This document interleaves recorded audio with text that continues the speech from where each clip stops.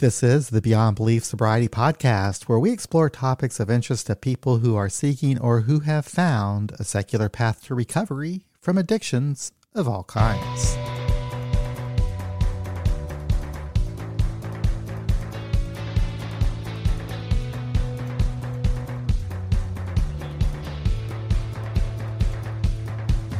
Hello, and thank you for taking your time to listen to this podcast. I'm truly grateful that you would do that, and I hope you enjoy today's episode.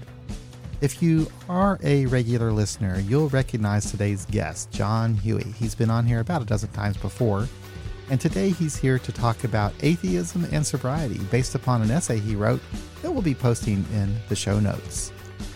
But before we get into that, I would like to thank our sponsor, SoberLink. If you're seeking a tangible way to maintain accountability and prove sobriety to loved ones, you have to try SoberLink. If you haven't heard of SoberLink, they've created a remote alcohol monitoring system that revolutionizes the way people document sobriety. The system includes a breathalyzer and uses artificial intelligence to display your test results in a calendar format, helping you analyze your habits and prove to yourself and others that you are, in fact, not drinking. It even has real-time results, facial recognition, and tamper detection, so no one will question the validity of your results. SoberLink and I have created a guide called 5 Tools and Strategies for those on a secular path to recovery that you can find at soberlink.com/BBS. So if you're ready to take the next step in your recovery journey, mention the Beyond Belief Sobriety Podcast when ordering SoberLink, and you'll receive $50 off their device. And now, episode 250, Atheism and Sobriety. Our guest today is John Huey. He has appeared on several episodes of this podcast, and he's pretty popular, I must say. He has been abstinent from alcohol also for over 30 years, and his approach to recovery has always been practical and secular. He writes poetry and is the author of the Moscow Poetry File, which was published by Finishing Line Press in November of 2017. He's also published numerous articles on the websites AA Agnostica, AA Beyond Belief, and I'm sure many others. You can learn more about John and his writings and his past appearances on this podcast at his website, john-huey.com. So today's topic is the first in a series on atheism and sobriety, and concerns itself with an article that John wrote regarding how I understand it, the ethical, moral compass of an atheist, and why it's not necessary to rely on a higher power, and in fact is insulting when it's implied in 12-step meetings. So I really want John to expand on that, and we will have a conversation ensue that I hope will be enlightening for everybody. John, how you doing? I'm doing good. Yeah, this is sort of a bigger bite than I thought it was going to be initially. It's very intellectual.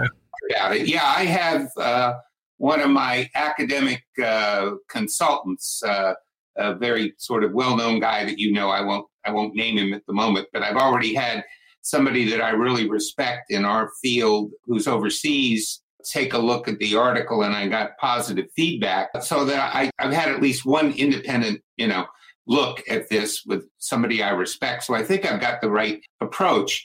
But there's not much thinking about this. And when I say this, I mean the whole aspect of atheism and recovery. There's very little out there on this. There's volumes and, reams of dissertations and books and scholarly works regarding atheism. I actually have there's a very comprehensive book that's just been published in the UK, very expensive, unfortunately. But there's the Cambridge History of Atheism has just been published. And it's on its way over to me. It just came out this month. And I don't purport to be anything like any of the people that appear in the Cambridge History of Atheism. I'm not an academic or a scholar in this field in any way. I mean, it encompasses hundreds of years of Western and Eastern history, and things that are, in terms of the academic credentials required to present it in that way, way outside of my scope.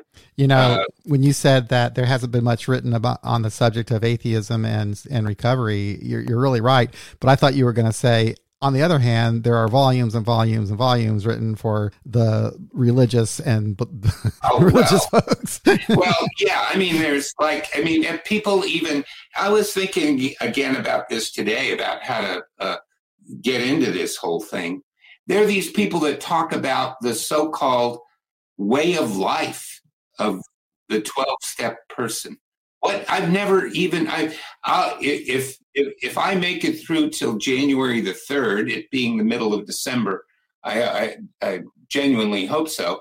I'll have 35 years of being around here, and I've never been able to figure out what the so-called way of life is. It makes no sense to me whatsoever. So, what I'm going to be talking about here is not the way of life of the atheist. It's the manner of thinking. I'm not going to go into any kind of programmed speak or, programmed learning approach so that, you poor atheists out there can learn how to do it my way or anything like that. I'm going to talk about the manner of thinking in my own mind that's provided a solid foundation for recovery, for, in my case, from alcoholism, in other cases, drugs, in other cases, alcohol and drugs. But, they're all pretty similar in terms of the net goal and the net effect. But as the atheist manner of approaching reality is applied to this, it's wildly misunderstood. Now, the world at large has more misunderstandings about who and what an atheist is than the people that are associated with the recovery communities we're both familiar with that cater to people that are atheist or agnostic or people of non-belief or free thinkers. People call themselves all sorts of things. But even within our own community, when I read I still am sort of a devoted reader of some of the secular Facebook pages and other, broadsides and communications that come out from our community, it seems that there's a lot of confusion about who and what an atheist is as it regards recovery. And when you say community, you're talking about AA members who identify as agnostic, atheist, or free thinkers, right? AA members or smart recovery members or life members. I got you. So really anyone who's whatever program they're in. Okay, I understand. Or a combination of programs they're in or whatever. I'm becoming less and less enamored of programs the older I get and more enamored of net results. What I want to talk about here. Programs are not of great interest to me anymore. They used to be much more of an interest years ago. But the net results of our thought patterns and how they impact our recovery and our ongoing and continued sobriety are extremely important to me. And one of the greatest misconceptions about atheists is that somehow or another, because we don't have a concept of God, higher power, many of us don't even use the word or consider the word spiritual or spirituality or any of that other stuff, that we somehow lack a moral center. And that is absolutely, patently false. And my feeling is that even some people that are in our secular recovery communities somehow or another get the impression that they have to kowtow or ostensibly believe or somehow encompass some sort of programmed approach that's based on spiritual principles in order to recover. Again, it's a mystery to me. As I've said before and written before many times, I woke up one morning at age 12 and discovered that I didn't believe that stuff anymore. And I come from a long line of hundreds of years of European Christians, Calvinists, Huguenots, Presbyterians, the works, right? So I had a thorough indoctrination as a young child, but from a very, very young age, I categorically rejected all of that stuff and have not carried any baggage from a religious tradition into my adult life. It's not relevant to me. So when I encounter people, yourself and others, who talk about having come to their non-belief over a long period of time and having disengaged as adults from, religious institutions and programs and, thought patterns, that's a different thing than where I'm coming from as a person, as an individual. But I think that much of maybe what we're going to talk about here tonight is relevant regardless of when and how you came to your unbelief. I'm a little mystified by people that are still influenced by spiritual beliefs, knowing them to be untrue, but that's not what I want to talk about in this particular conversation. I'm very lucky. I have a real good atheist family here at home. My wife and I share very similar views. She comes from a different culture. She comes from a culture from Kazakhstan, Central Asia. And I discuss a lot of my, I don't discuss a lot of this recovery stuff with her because it doesn't apply to her. She doesn't have our issues. But I do discuss what we think about and talk about. And when I was discussing with her about this series, and what I was going to start off with was a moral center, she said, well, that's exactly what the Kazakhs had out on the steppe hundreds and thousands of years ago. And I said, what, really? And I said, is it like natural law? And she said, yeah, exactly. That's what it was, natural law. You don't steal the other guy's animals. You don't murder your neighbor. You don't steal your best friend's wife. You don't do certain things to keep peace in the tribe so that the society can continue and grow and prosper. All right. And this goes back to a time before the Muslims showed up in Central Asia. This goes back to the times of when the tribes out there were animist and shamanistic in their beliefs, that having nothing to do even with the Muslim religion, which became predominant there before the Soviets showed up and stamped all that foolishness, much of that stuff out, at least for a time. So, this is not something that's just unique to Western culture or unique to the people from the United States or Europe. It's a universal set of concepts that applies to any culture, any language, or any set of philosophical beliefs. And I'm not going to maintain in this that being an atheist, being a lifelong non-believer, not believing in any of these underlying spiritual ideas, has any superiority in terms of my moral context to someone that arrived at it a different way, be it Christian, Hindu, Muslim, whatever. I do insist, though, that when we're dealing with people in the outside world, or we're dealing with people in our recovery communities, that we very clearly say that because we are atheists, we have nothing to apologize for in terms of the way and the manner in which we can lead a reasonable life.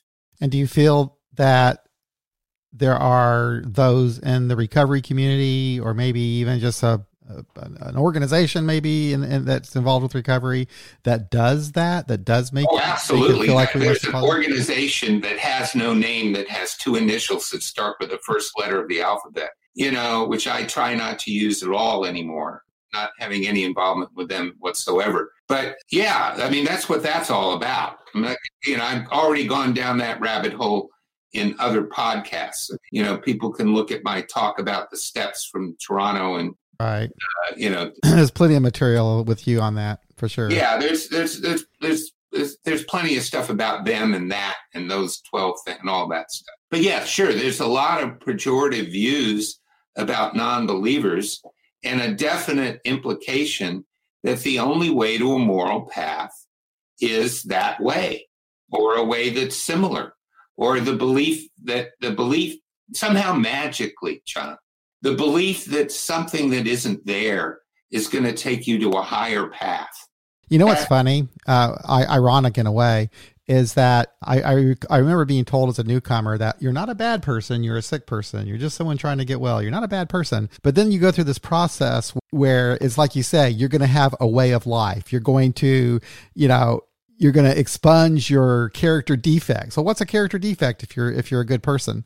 So yeah, it's odd that it's presented one way, but in fact, the process that you go through does imply that there's something wrong. And you have to believe in some sort of a supernatural power to get right. Well, the only thing you have to do is believe in a few principles that are based on natural law. But you see what I'm saying, though? That's what you're being confronted with is absolutely. Right.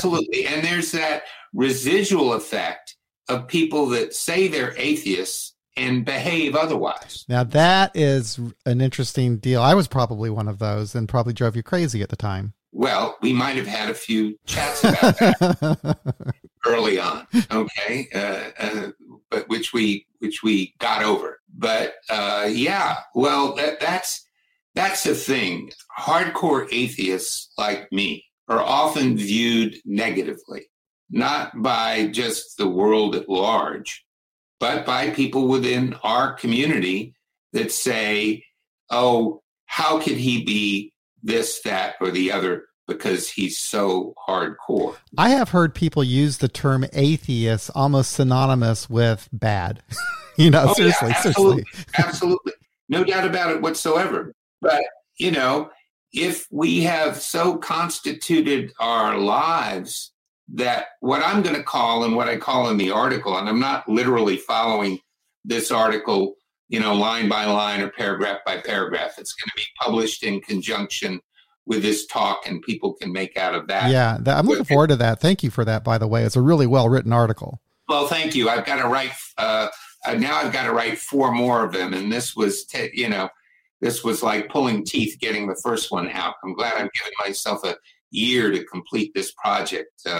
Hopefully we'll get it done by our next international convention next October. That's what I'm aiming for.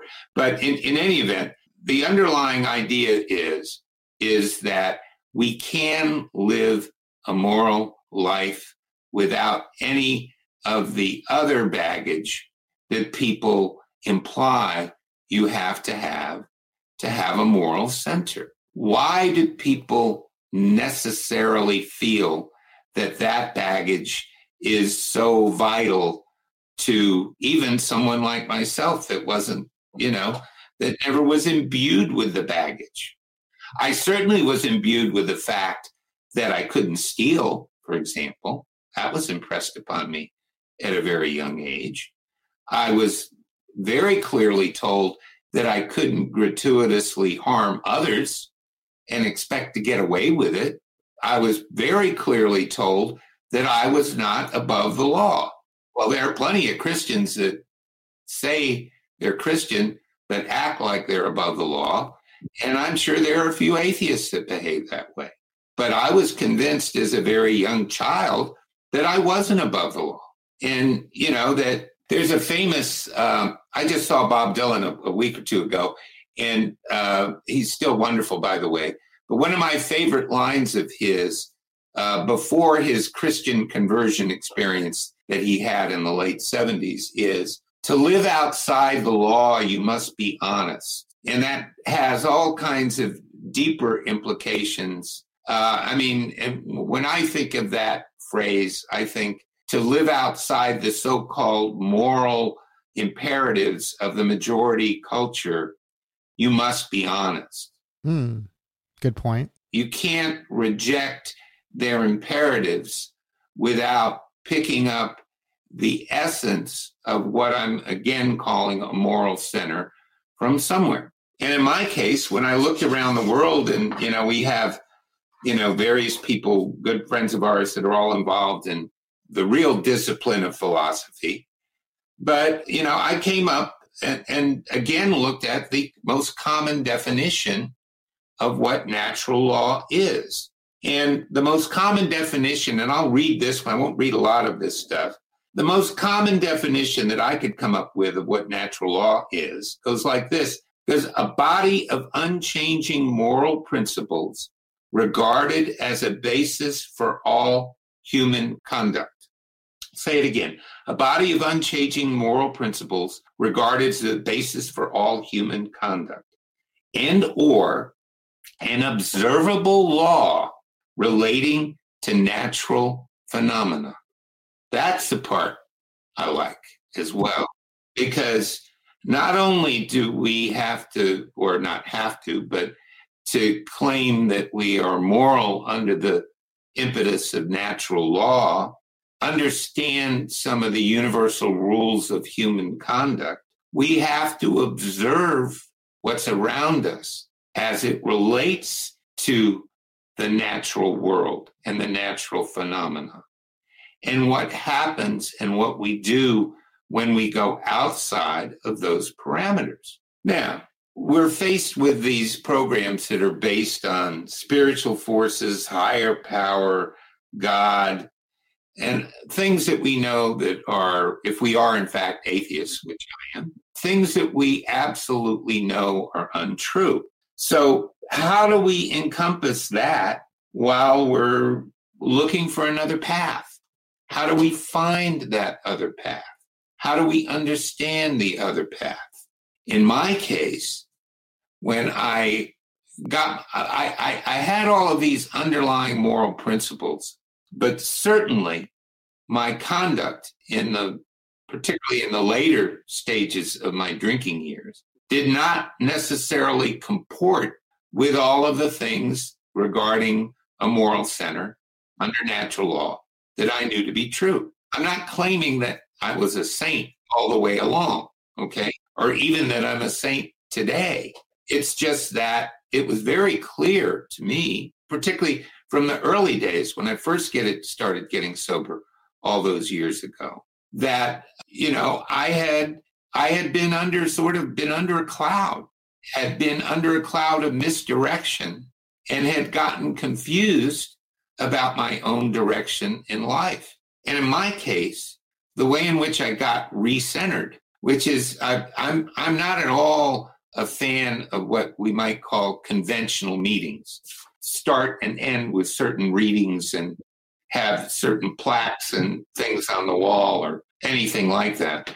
But I'm a great fan of our secular meeting, which, still is under the rubric of those initials, that I've been going to here since 1988. And what I learned in there, going back to the earliest days, and I did learn in other meetings and in conventional meetings, what I did learn was that I could come back to try to sort of get to that moral center through listening to my fellow alcoholics and addicts describe how their lives had changed as a result, a net result of stopping. Yes. And you've been clear on that in previous articles, that it's abstinence itself that reforms the behavior, or whatever how you want to word it. It's abstinence itself that gives us that, I guess, the right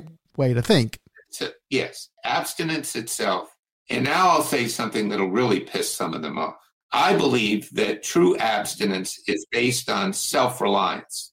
Oh, interesting. Not just the absence of drinking alcohol. I believe that it's also, as my thinking has started to evolve on this, and it's the polar opposite of what people in these programs tell you.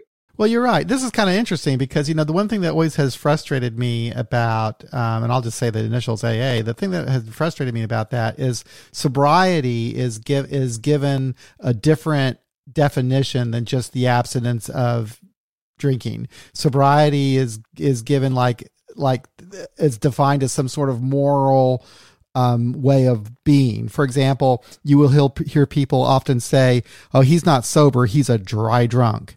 Because he has not done the program and he's not living the way, blah, blah, blah. I've always had a problem with that. Why can't sobriety just be sobriety, not drinking? Well, sobriety and based on what you know to be true yourself. I always felt, whether I was drinking or not drinking, in my own cosmology, in my own little world, that the personal outcomes for me and for others were mostly based, and when you analyze those outcomes, were mostly based on a factual appraisal of the life circumstances as they presented themselves to me. I knew that I was an alcoholic long before I quit. I had made a very critical appraisal of my lifestyle when I was in my mid-20s. And I knew intellectually that lifestyle was not good for me. Now, there's a lot of mystery surrounding that fact because I continued to drink for about another 13 years from age 25 to age 38. Anyway, I talked about that part. But, when I critically evaluate everything that I was doing and saying and thinking, I don't think I ever got away from a bedrock personal understanding of what actually was going on around me at root. What the alcohol did was confuse that understanding and cause actions and activities that were antithetical to that. I believe that I already had the understanding within me, but that it was the alcohol itself that suppressed that understanding. Right. And that makes sense to me. But I want to understand what you're talking about when you're saying that self-reliance is incorporated into sobriety. Is that because we were not self-reliant when we were drinking problematically? Well, we were not. This is going to be fully developed in yet another okay. All right. That's fine. That sounds like since I'm from Washington, it sounds like one of those Washington cop-outs. But no, I mean, if you are really viewing your sobriety critically, you are relying on yourself and the data that presents itself to you, not the stuff you're hearing from other people in terms of your ultimate direction. Okay, that makes sense to me. Your ultimate direction comes from you, not from someone else. These program people, even these so-called secular way of life 12-steppers, imply that your direction comes from somewhere else. Now, the examples you use to enhance your life and enhance your understanding of your direction, you see in the observable world. And you properly and correctly incorporate those observations into what you know to be true. Now, again, it's going to be further examination is called for of that. But that's a general idea of where, and it does sort of fit into this whole idea of natural law, moral center, something that arises naturally from what is true, not what is given to you by someone else, by something that you know to be true as a result of engaging in the material world. Right. This reminds me of of what this country was founded on, the idea of natural law, or John Locke, that our rights are natural. No, well, I mean, it's in given to us by God. There's somewhere in there it says given to us by God. Oh gosh, it's amazing how things were changed and perverted over the years. Remember that In God We Trust wasn't on the money until like the 50s? 1955 or something. So these things have been imposed little by little from the outside. Thomas Jefferson wasn't exactly the most religious guy. No, he wasn't. On earth, even though he violated natural law by violating the natural rights of his fellow human being in the most fundamental way. But it's not a seminar on Jefferson, but what you hear about our founders and the underpinnings of our culture and society are not necessarily true either all of the time. So, where am I headed with this thing? I wanted to go back a little bit to this. I had to actually do some research. I generally don't research these podcasts. And most of them are extemporaneous, conversations, right? But I had to do a little bit of digging on some of this to sort of define a little bit about what atheism and morality might look like. And I looked in this. There's a very good reference book. It's called the Oxford Handbook of Atheism. I'd highly recommend it. It doesn't cost $265 like this Cambridge Encyclopedia that's winging its way to me. It's much more affordable. It can be found on Amazon. Oxford Handbook of Atheism. It's a great book. And there was this guy, there was one essay in there on atheism and morality by this guy, Eric Wallenberg. And there was a sentence or two in there of his that really resonated for me. And he came up with this. He said, sometimes morality refers to human moral beliefs and practices. Other times, morality refers to moral truths or facts. And which is which? Is morality really evolved from human moral beliefs and practices, as in religious practices? Or is it evolving from what we know to be factual, what we see as the facts at hand? And that, to me, was the essence of that. And this guy in his essay said that what he wanted to do was make the case that the question of whether there are objective moral truths is independent of the existence or non-existence of God. There are, in fact, objective moral truths in the world that we can adhere to. That sort of took some of this. Some of the people listening to this might think this is a little mushy in terms of its rigor, but that sort of helped, coalesce and pull some of this together. Did that make sense to you? Yeah, it does. It does. When I was drinking, I was never on the solid ground that I knew. I was on pretty solid intellectual and moral ground when I was a kid, as I recall. Much of what I heard and much of what I saw was true. But when I started drinking, I was between age 15 when I really started drinking and age 38 when I quit. I'm 73 now. I just stumbled and blundered into a lot of blind alleys that made no sense given what I knew to be true in the beginning. And as a very young kid, I was thinking about the 60s this week. I've been thinking about the 60s and the times we spent there. We were really very heedless and very sort of careless about our lives and what we knew to be true about taking care of ourselves and being a responsible member of a community and all of those other things. That was kind of a very heedless and careless time. And it really wasn't until I had a few hard knocks that I understood that there might be something wrong with the hedonism that I'd been engaged in with such vigor throughout the 60s and early 70s. But by then, there was something that actually had taken a hold of me that I didn't really understand, which is something that does, in fact, interfere with your moral center. And that was the fact that I had become addicted, that I had a physical, psychological addiction.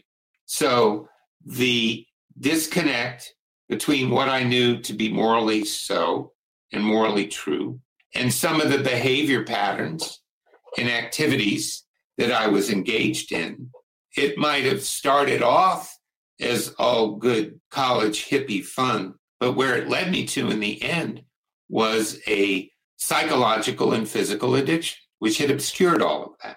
So what practical use does this have to the people that are coming in today? That is just what I was going to ask you. What is this all about? Bottom line is, if you are an atheist, nothing is wrong with you because of that. You don't need to fix your atheism. You don't need to fix your perceived reality if that's the perceived reality that you truly know to be so. You do not have to deal with that.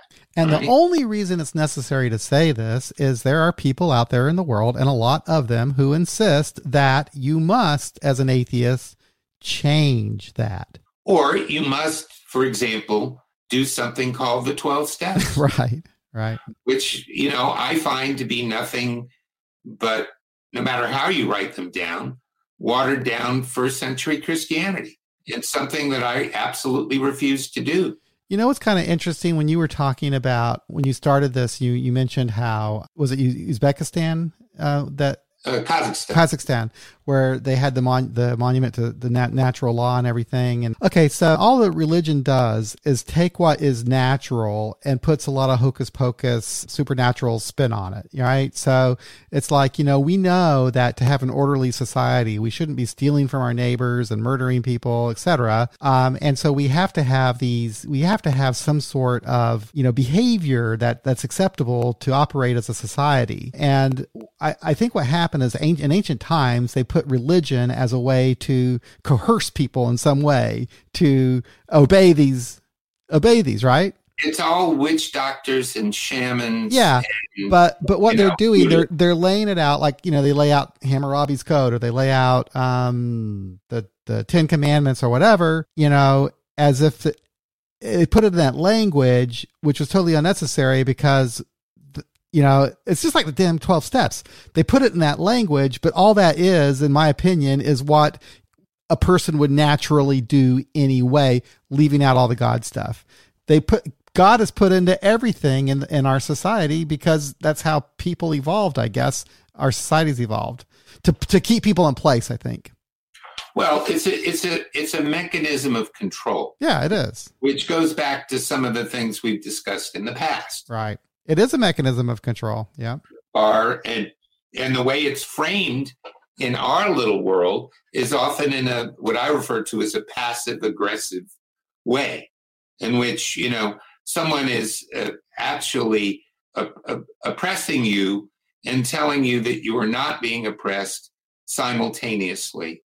And that's what a hammer this morality stuff can be. If you are not insane, you know what a moral center is. If you have some sort of sociopathic psychiatric disorder, you don't.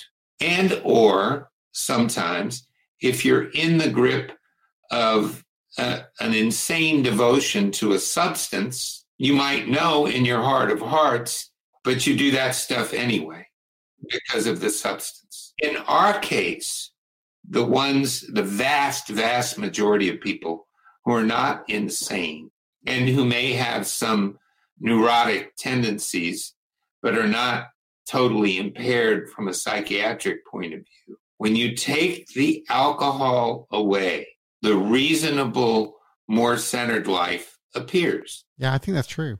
It absolutely is true. Okay. So what's it all about? Again, the newcomer that's listening to here, what are these old guys going on and on about? Well, you don't have to feel bad about being an atheist. It is what it is. You are what you are. And no, you can rely on yourself and your own best lights to find a way ahead. You have to find a way ahead. Now, in my case, I'd say it's absolutely impossible to find the way ahead if you continue to drink or use. I don't see it. I don't encounter people who are drinking and using and really finding their way ahead. They're dealing in the shadow world. They're dealing in a world of dreams. But I'll be goddamned if I'm going to substitute the world of dreams that I lived in all those years using all that alcohol, if I'm going to substitute that world of dreams for another one. That's interesting. I'm not substituting one world of dreams for another. I'm not substituting my alcoholism for your delusions. I'm not going to subscribe to that, which is back to that phrase, which is going to be very problematic for many, self-reliance. Because if I'm not going to rely on you and your ideas, whose ideas do I have to rely on? No, I totally think that self-reliance is very important. It's critical. And it's, it's really,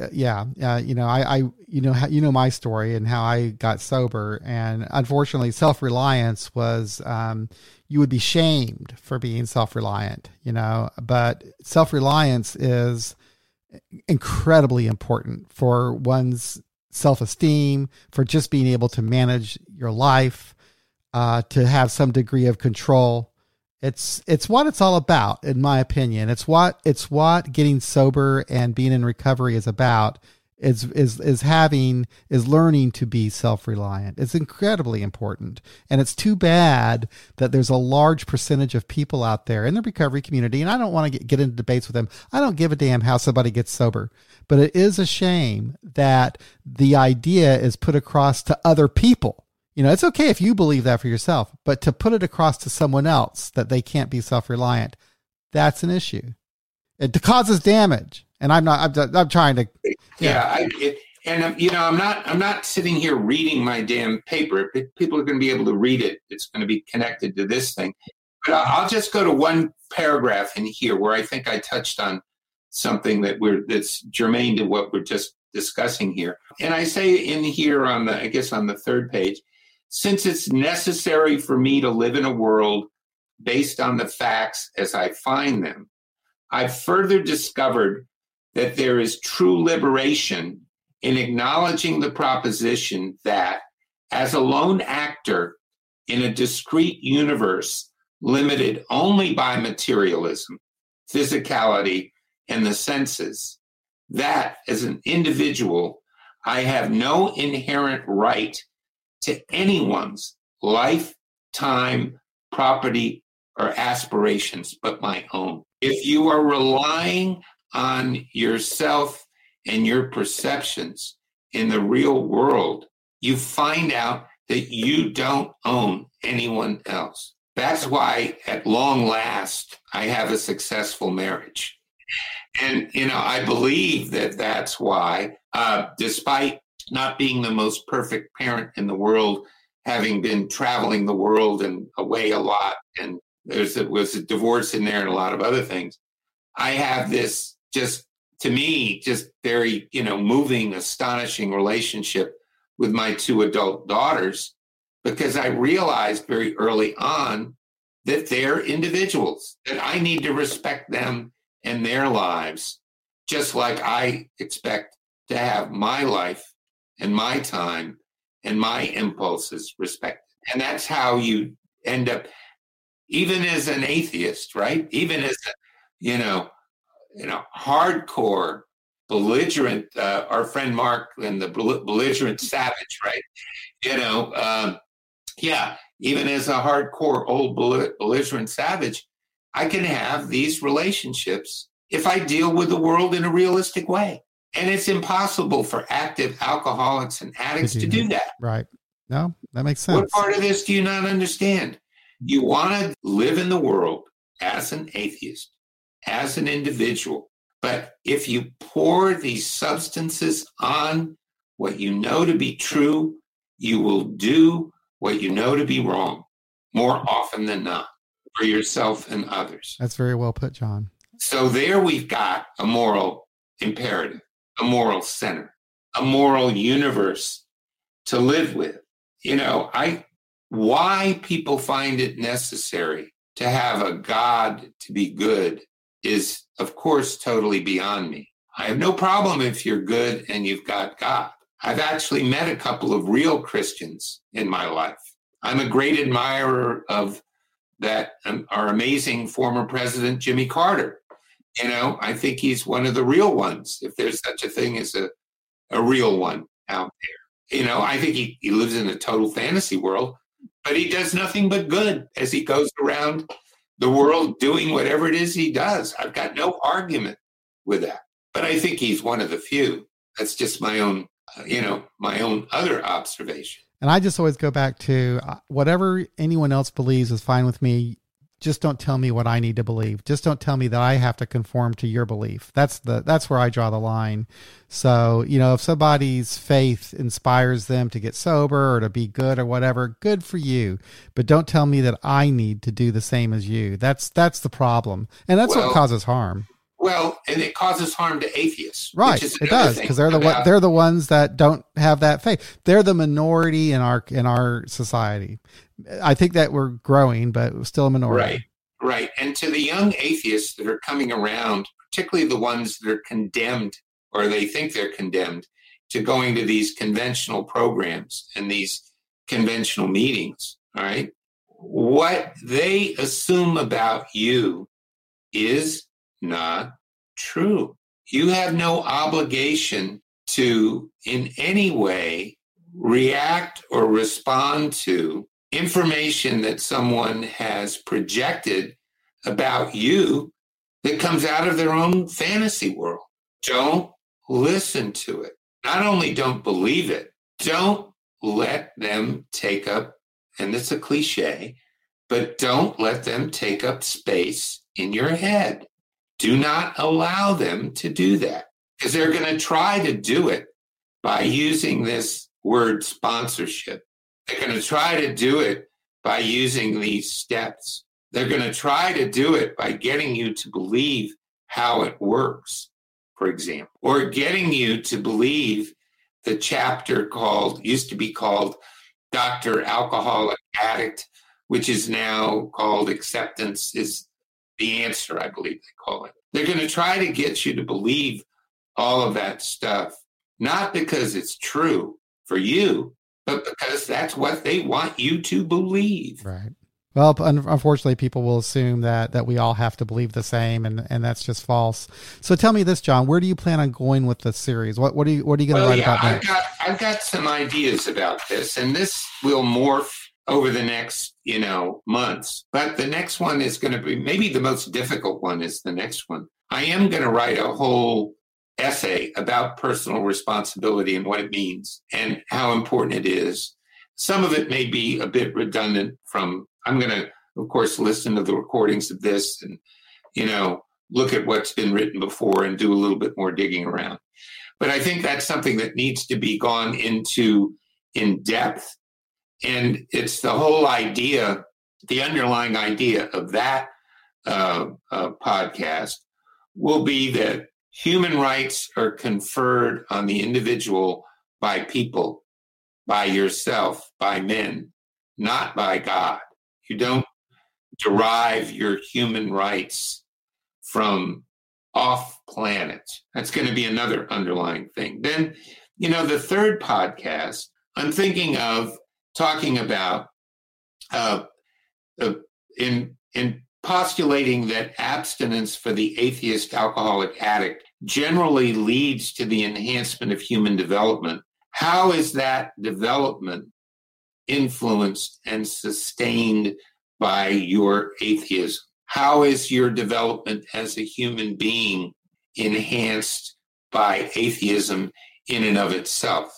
Or how can atheism enhance your development as a human being? That's going to require a little bit more diving on my part. And I've got some ideas jotted down about that one, about the third one. But then the fourth one, the note on it is, since atheism is intuitive and individual and inherently of this earth, how does such a position, when well-founded, enhance a sober life? Okay. I say somewhere in this first essay, is this all there is? Yeah, you betcha. Okay. This is all there is. We are on this earth for a defined period of time. We don't get do-overs. When time is gone, it's gone. And now I see how short time is. It took me far too long to appreciate the value of time. So, I'm going to talk a little bit about in that one about, how does such a position, knowing that we're only here, right? We're not anywhere else. How does that position enhance your life? Some people are afraid of that. They think, oh my God, this is all there is. Well, that could be a great joy as well. And I want to talk a little bit about that. And the other thing is, the last thing, the number 5, atheists are often accused of believing in nothing. I think even Wilson says it somewhere. How can you live a life when you came from nowhere, believed nothing, and are headed into the darkness? You know? They use that, okay? Oh, you believe in nothing. How can you have a meaningful life? Well, I don't think atheism is a declaration of the absence of things. I think it's a declaration of the presence of things. And it puts the responsibility for framing reality on you. You know, these other things take the responsibility for framing reality and put it on someone else. Nobody said it was easy. One thing I'm not going to claim in this series that it's easy to go through life or go through this world as an atheist. If you want easy, I can suggest any number of tabernacles to go to find an easier way. There's buildings and buildings filled with people that will give you an instant, easy way through this existence. So if you're looking for easy, please turn this off now, because you're not going to find easy here. But again, it all relates to alcohol and drugs, because that's what this series is about. How does the responsibility to define reality for yourself or oneself affect a life without alcohol and drugs? How, in the context of defining reality for yourself, does that affect your life as a sober person? And all of this will be developed and fleshed out. And I look forward to this. So, you know, what I'll do is I'll create a playlist like atheism and recovery or something like that, so that someone who does identify as an atheist and is hearing all this clamor of you got to do this, you got to do that, you know, that maybe listening to these podcasts and reading what you've written will help them understand that no, there's nothing about me and my beliefs that need to change, you know, and yeah. So that's why it's important, and that's how it relates to recovery. Yeah, this is not for Buddhists in recovery. No, this is for an atheist. This is agnostics in recovery. This is for an atheist who could have a very difficult time. Even most treatment centers, you know, an atheist could have a difficult time if they're being presented with recovery from a moral plane or whatever. Well, so. and there are a lot of practical situations in life, just like there are a lot of practical situations in life where I wouldn't suggest that anyone describe themselves as being in recovery. I wouldn't suggest going into the average courthouse in the United States and announcing to the judge and the jury that you're an atheist. Yeah, could be problematic. I wouldn't advise that. Could be a problem. Because we're an oppressed minority. So, you know, I'm not Pollyanna about this. There are distinctions that are real world distinctions that are made about us. And there are, in fact, prices you pay to be honest with yourself.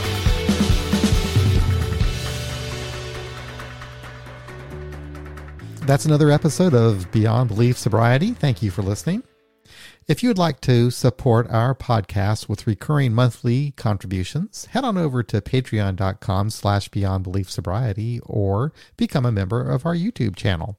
If you'd like to make a one-time contribution, then visit our website, beyondbeliefsobriety.com, and click on the donate button. I do appreciate your support. Thanks again for listening. We'll be back again real soon with another episode of Beyond Belief Sobriety.